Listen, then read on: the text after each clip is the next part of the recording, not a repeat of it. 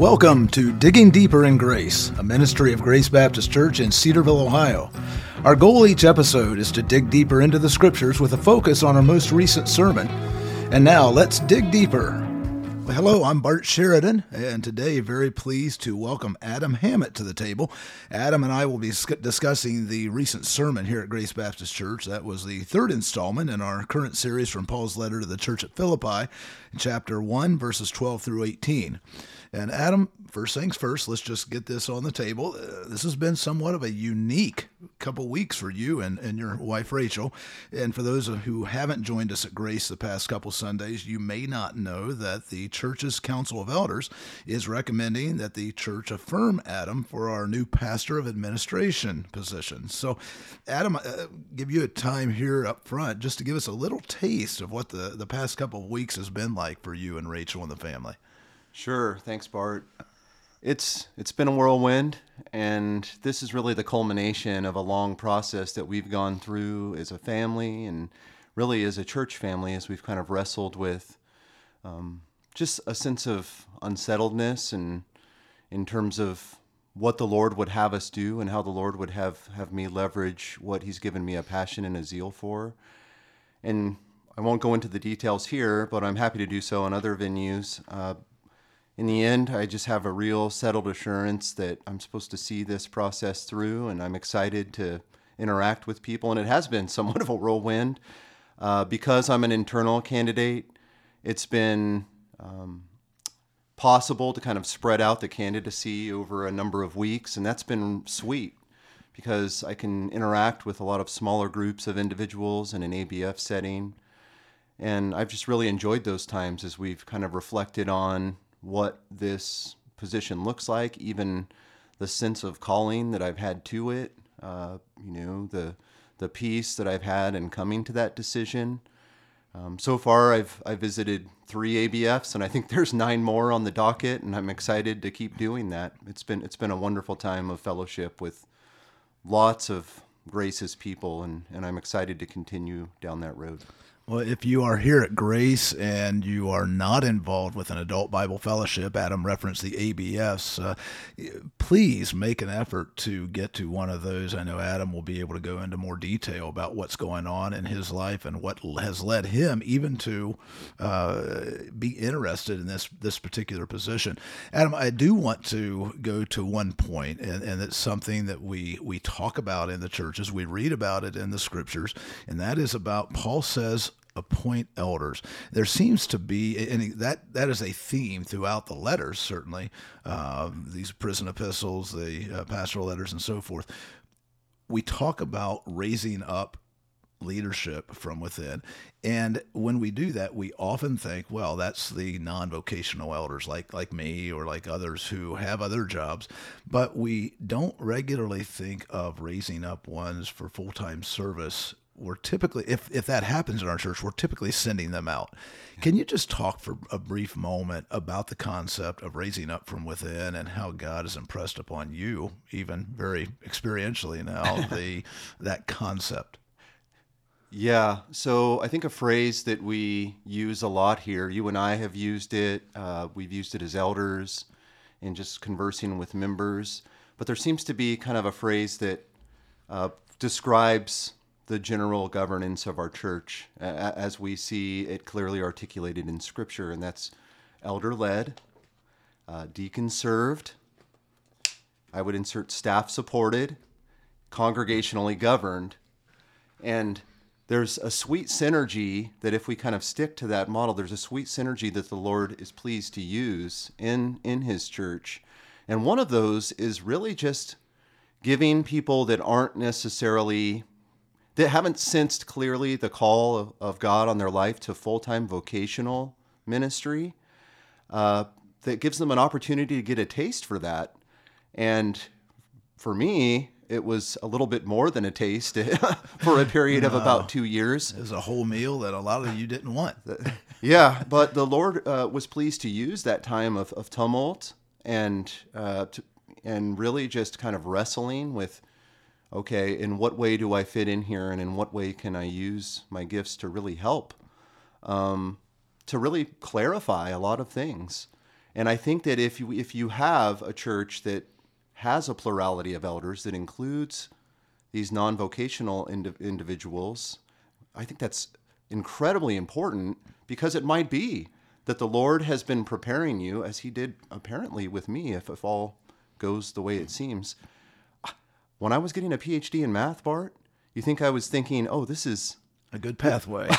This is exactly how one should prepare for full-time vocational ministry. Absolutely not. But the Lord, in his providence, is far wiser than any plan that we could have laid out. And there were things, and I'd be happy to discuss this with anyone, literally, individually, about how the Lord used all of those experiences and all of those training, even in mathematics and in those specific realms, to leverage them for his purposes here. And you know what? Even if the church says no, praise the Lord. It was something that I was supposed to see through.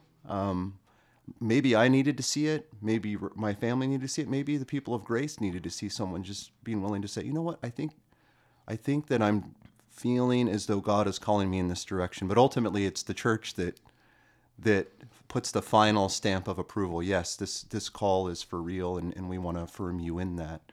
But again, that never would have happened if I wouldn't have had the opportunity to kind of engage in that way. And if we just said, no, we're going to let the experts, the ones that have really kind of trained specifically for this task, do everything.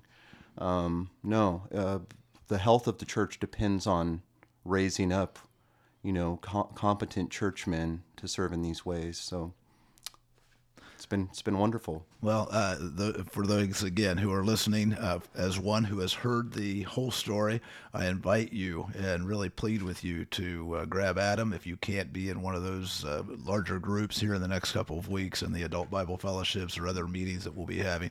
You do need to hear the rest of the story, and look forward to Adam being able to share that with the rest of the church here in these coming weeks. So, Adam, what you have said, you may have recognized or you may not have recognized it. It's a great segue into some of the things we're going to be talking about today here in verses 12 through 18 of chapter 1.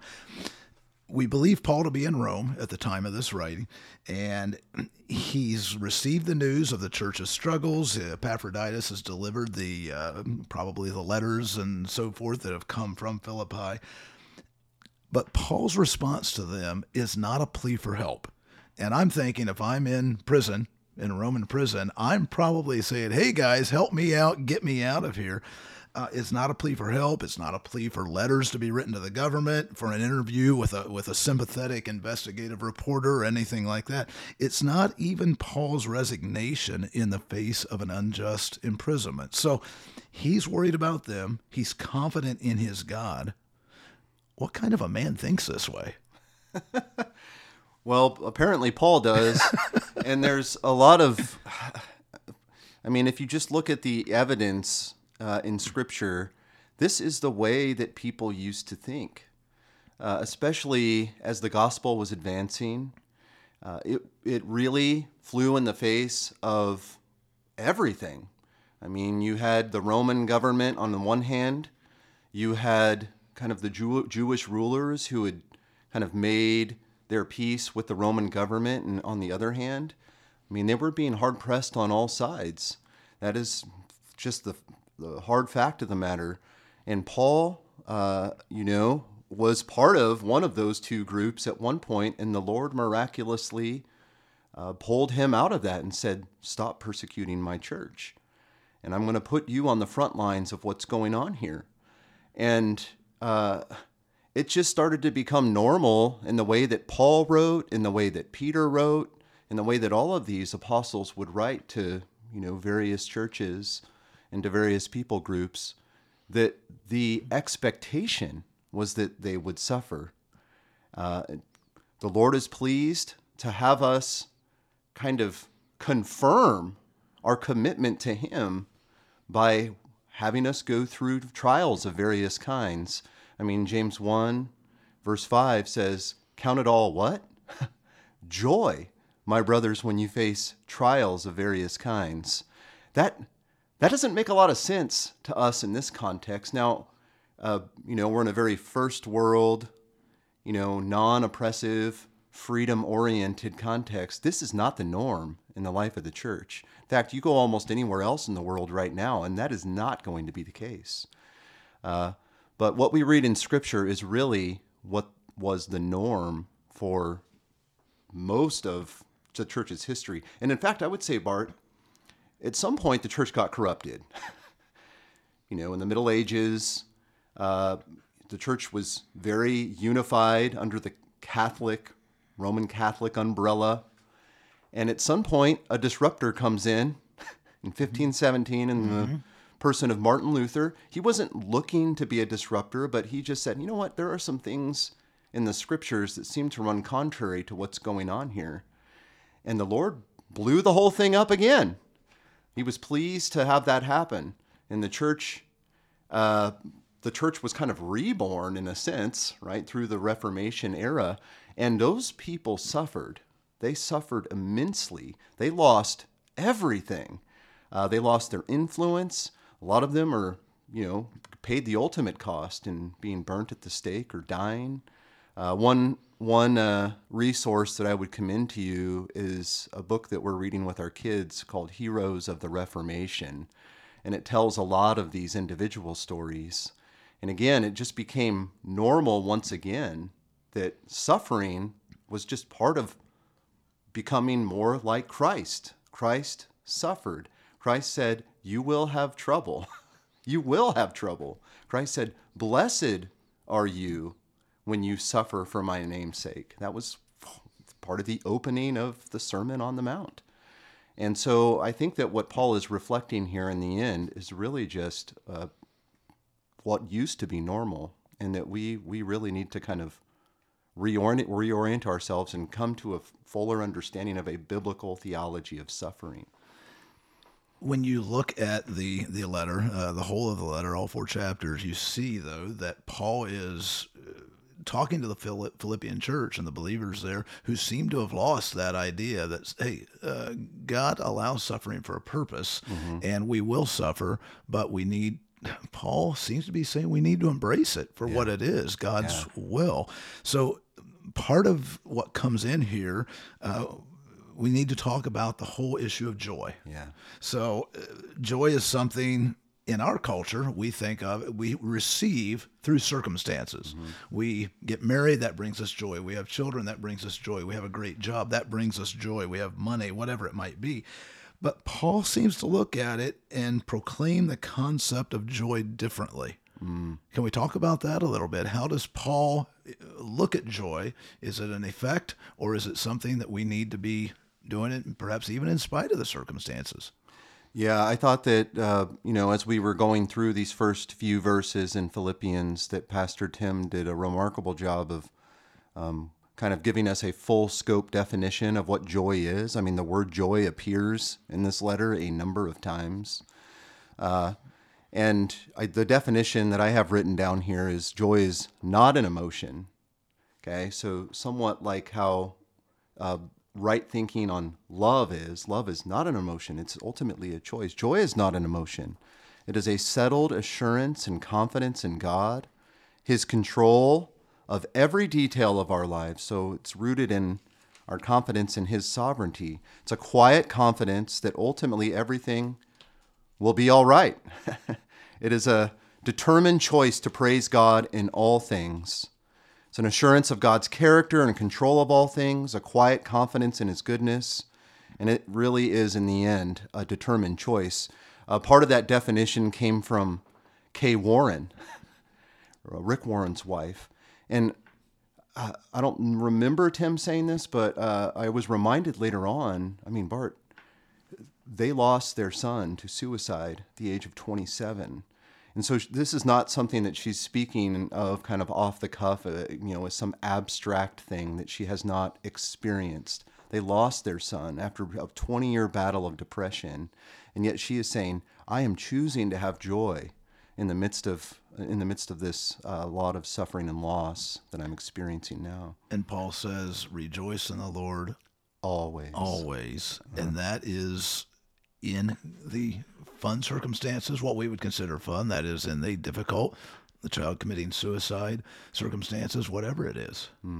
Yeah. Amazing. So it is a choice we make, is what you're saying. That's exactly right. Yeah. It's just a settled confidence that ultimately God has brought about these circumstances for our good, right? And Paul's very clear in that here in chapter 1. And I think there evidently was some evidence from the Philippian church. Perhaps Paul or Epaphroditus conveyed this to Paul that, hey, the people are really worried about you. Perhaps even as we might see in our society somebody being unjustly treated, and those loved ones who are watching this saying, hey, this is unfair, this is not good, God, what are you doing? Paul seems to set them straight. No, God knows exactly what he's doing. Yeah, right. And there very likely was a lot of injustice. I mean, it seems clear that there was injustice happening.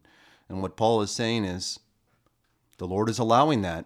And in fact, the most unjust act of all history was when his son was crucified on the cross. And that is the best thing that could have ever happened for us in terms of restoring us to God through Christ's sacrifice on the cross.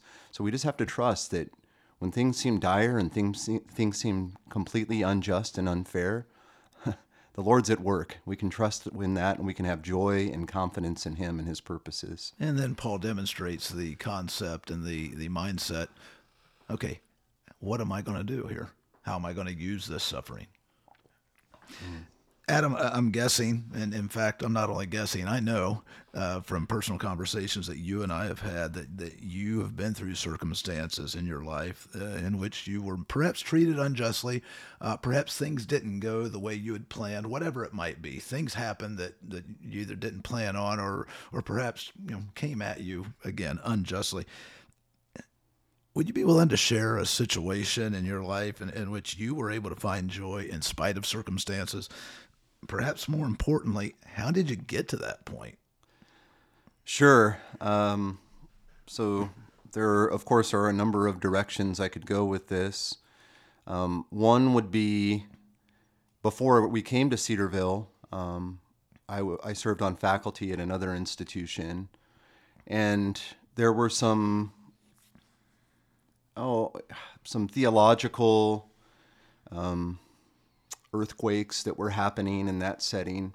And when that kind of thing starts happening, especially in a non-church setting, and in kind of an academic setting, where you're not necessarily looking at people that you have covenanted with through church membership or whatever, there's just going to be things that are said or kind of put forward as, well, Hammett thinks this, or this person thinks that, or Hammett said this, and I mean, it was discouraging. It was a great discouragement in a lot of ways. I won't go into a lot of details, but I will say that the Lord was good through all of that, to kind of clarify the way I think about his word and particular doctrines, even to help me be more careful with the way that I speak and who I speak certain things to, making sure that I wasn't making the same kinds of errors that I felt other people were making, being presumptuous about how things were going directly to the person. I mean, this is Matthew 18. You go directly to the person. I know that Matthew 18 is primarily for the church, but again, these are my brothers and sisters, presumably. So it's just a good practice in general. I hear that someone has said something, or I think, oh, that's not quite right. I go to that person directly and I talk through it with them. And I mean, I won't go into a lot of other details, but I've had that same experience in my family. In fact, a lot of that is kind of ongoing even right now. My own family on my side, there's a fair amount of dysfunction there. And that's just something that's existed for decades.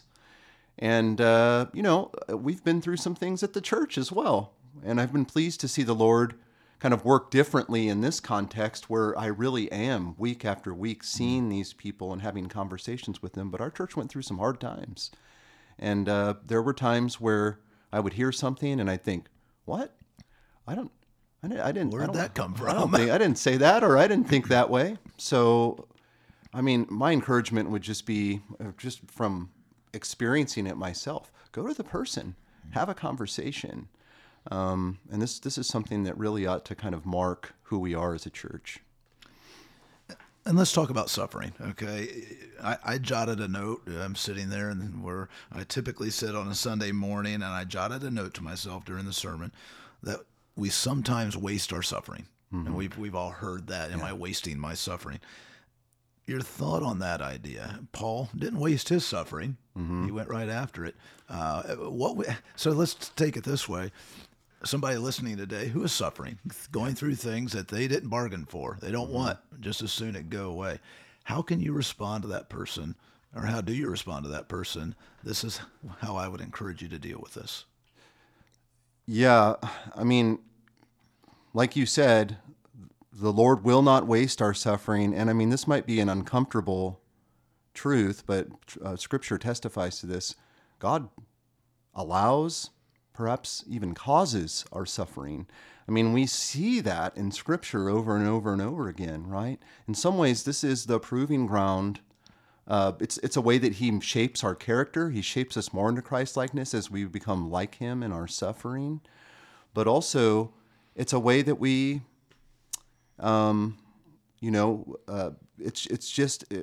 it really does kind of bring Him an extra level of glory that He wouldn't have had otherwise.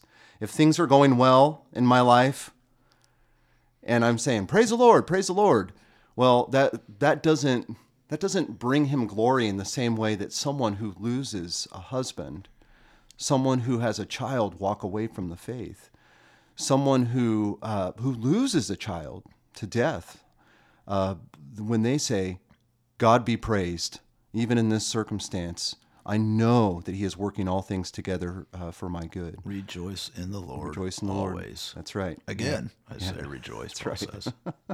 Yeah. So, Adam, Paul talks in verses 14 through 18 about God's work being done because of and not in spite of Paul's suffering. So Tim Cockrell mentioned on Sunday the 5 men ministering in the 1950s to the Auca Indians there in Ecuador. Many of us have heard that story. We've kind of grown up with that story. We can look at the churches and believers in China, Russia, Muslim-dominated countries, what seems to be we're hearing more and more about today. These are situations where believers are suffering. The thumb is being put on them. Mm-hmm.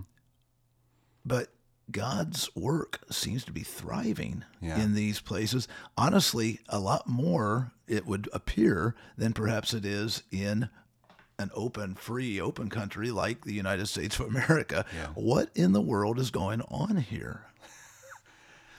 There. That's right. So in the early church, the thing that really proliferated the gospel and caused it to spread was persecution. Sometimes it's much easier to kind of hunker down, even if there is some kind of external pressure being applied by governing bodies or what have you. But the Lord just seems pleased to, whenever things are going well and we start to get comfortable, He's gonna make us uncomfortable, and and I can't help but think that we may be there eventually here in the United States. We've enjoyed an unprecedented level of freedom and comfort in praising the Lord. I'm so grateful that at Grace we have a lot of examples of individuals that are going into hard areas. And I want to be careful about who I even talk about here on the podcast, because some of them are ministering in areas that are just outright hostile to what's going on, and their lives could literally be at risk. But the Lord just seems to be pleased to kind of take those situations. Maybe the churches just can't grow to a point of like outsized influence, and people continue to go out and multiply and things like that. That's why I'm so excited about some of the things that I'm hearing here, where it's like, man, Grace is amazing. It really is. This church is remarkable. The Lord is doing something here. We're growing. But I'm starting to feel this sense of, oh, wow, this is comfortable. This is really good. the Lord, I think, is going to challenge us to not be comfortable. That's just the way that he operates in the world. We need to kind of move out, get out of our comfort zone, take risks because he's worth it. And we've seen that happening throughout the history of the church. And I think that we're going to start seeing that more and more here. Just we have cities that are dying, that have percentages of Christians that aren't even as high as what we see in Iraq or Iran. I mean, Christianity in some ways is dying in our urban centers. And so I think that churches like Grace and other like-minded churches, we're going to have to start thinking about not just those third world situations where there's hostility, but what on earth are we going to do here? We got to go into these areas, and some of those areas like Boston, Salt Lake City, those are areas that are hostile to the true gospel of Jesus Christ. And we're going to need to get serious about that. We really are. And that's an exciting thing. That's not a scary thing. And if you're listening here, and I know some of the things that Adam is referencing, we do have some initiatives that have begun and are beginning that we're introducing from the platform each week and sharing with you. But if you're here at Grace, we would encourage you, grab an elder and ask what's going on, and ask some ways that you can be involved in some of these initiatives that are really I'd say cutting edge in so many respects. One last thing I want to touch on, Adam. You talk about we are perhaps entering an age here in our home area of the United States where we could be gearing up for some suffering and some real persecution that we haven't experienced a whole lot of persecution in the American church recently. But what are some things that the average Joe pew sitter or the average church member can be doing to prepare for that? Well, personally, I love to read, and one thing, and I love to read the Word of God. That's important because in some sense we see kind of a history of how people have suffered well, including the Lord Jesus. But you see these apostles writing and talking about how they have encouraged the church and how they have grown and been encouraged in the faith, sometimes because of the suffering that they've experienced. But I would also go further and say, read biography. That's something that I, in just recent years, have gotten very serious about. I have some brothers that are here at this church. I think of Zach Bowden, for instance, a church historian. Jason Lee really encouraged me to this end. Billy Marsh. And I really got serious about reading biography and reading it to my kids as well, just so that they see, no, this is the norm. This is how the Lord works. What we experience in this setting is not normal. We expect suffering. Another thing that I would ask you to do is look for articles or things on the internet that are about the suffering church, things that are actually happening now. There's one that I recalled. It's called. It's actually an article and podcast by Sarah Ekoff Zylstra on the Gospel Coalition website.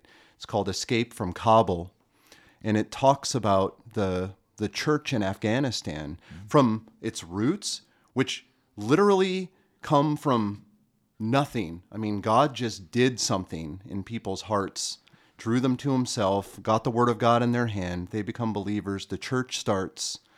And then they really started to suffer immensely because it's a Muslim-dominated country, but also when we pulled our troops out of Afghanistan, I mean, that just brought a new level of persecution that they had not anticipated. I'll just read this last paragraph from the transcript. There's also a podcast you can listen to. And this is one of the pastors that was working with these brothers and sisters in Afghanistan. He said, "It's a glorious story because these brothers and sisters held to their faith. They were faithful. They were going to be faithful until the end. They were willing to pay the highest cost, and the Lord rescued them. It's absolutely glorious. And the Lord did what he has done many times over for his people in this story. Obviously, we'll know the full ramifications of it in eternity, but it's been such a privilege to see what the Lord has done. I want to observe people's lives that have made it, Bart. That's one reason I love this church. It's intergenerational. We have 100-year-olds down to babies, experiences all across the spectrum, people who have suffered and suffered well. And I want to learn from those individuals. That's why I love hanging out with the men's prayer breakfast guys.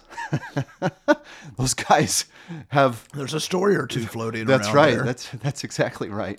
And when I read these biographies or read these stories about brothers and sisters overseas, you really see these are people that the Lord is sustaining and who have made it.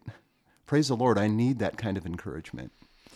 I certainly don't want to be discouraging, but I think it bears to be stated. I've heard it said, maybe not exactly in this way, but the greatest fertilizer for the church is the blood of the martyrs. Exactly right. Yeah. And the difficulties we experience, God will use that to increase his glory and to increase the church. Amen. Amen. Adam, hey, thanks for joining us. Really appreciate that. Appreciate the step that you're taking, the testimony that you are portraying, you and Rachel both, as you seek God's will in these coming weeks. Well, I appreciate that, Bart. Thank you. Well, we've been digging deeper today with Adam Hammett, and you can access Grace sermons and podcast episodes. Look back, Adam's been on several of them. If you want to pull him up, you can access those on demand by visiting gracecedarville.org on the World Wide Web and clicking the Media tab. We also encourage you to share your questions and comments with us each week by emailing them to contact@gracecedarville.org. That's contact@gracecedarville.org. Plan to join us next time. We'll be continuing our discussion of God's Word as we finish up chapter 1 in Philippians. And until we meet again, I'm your host, Bart Sheridan, thanking you for tuning into this episode of Digging Deeper in Grace. Deeper in Grace. Digging Deeper in Grace is a ministry of Grace Baptist Church in Cedarville, Ohio. Visit us online at gracecedarville.org and join us next time as we continue our discussion. In the meantime, we invite you to continue digging deeper in grace as you read God's Word.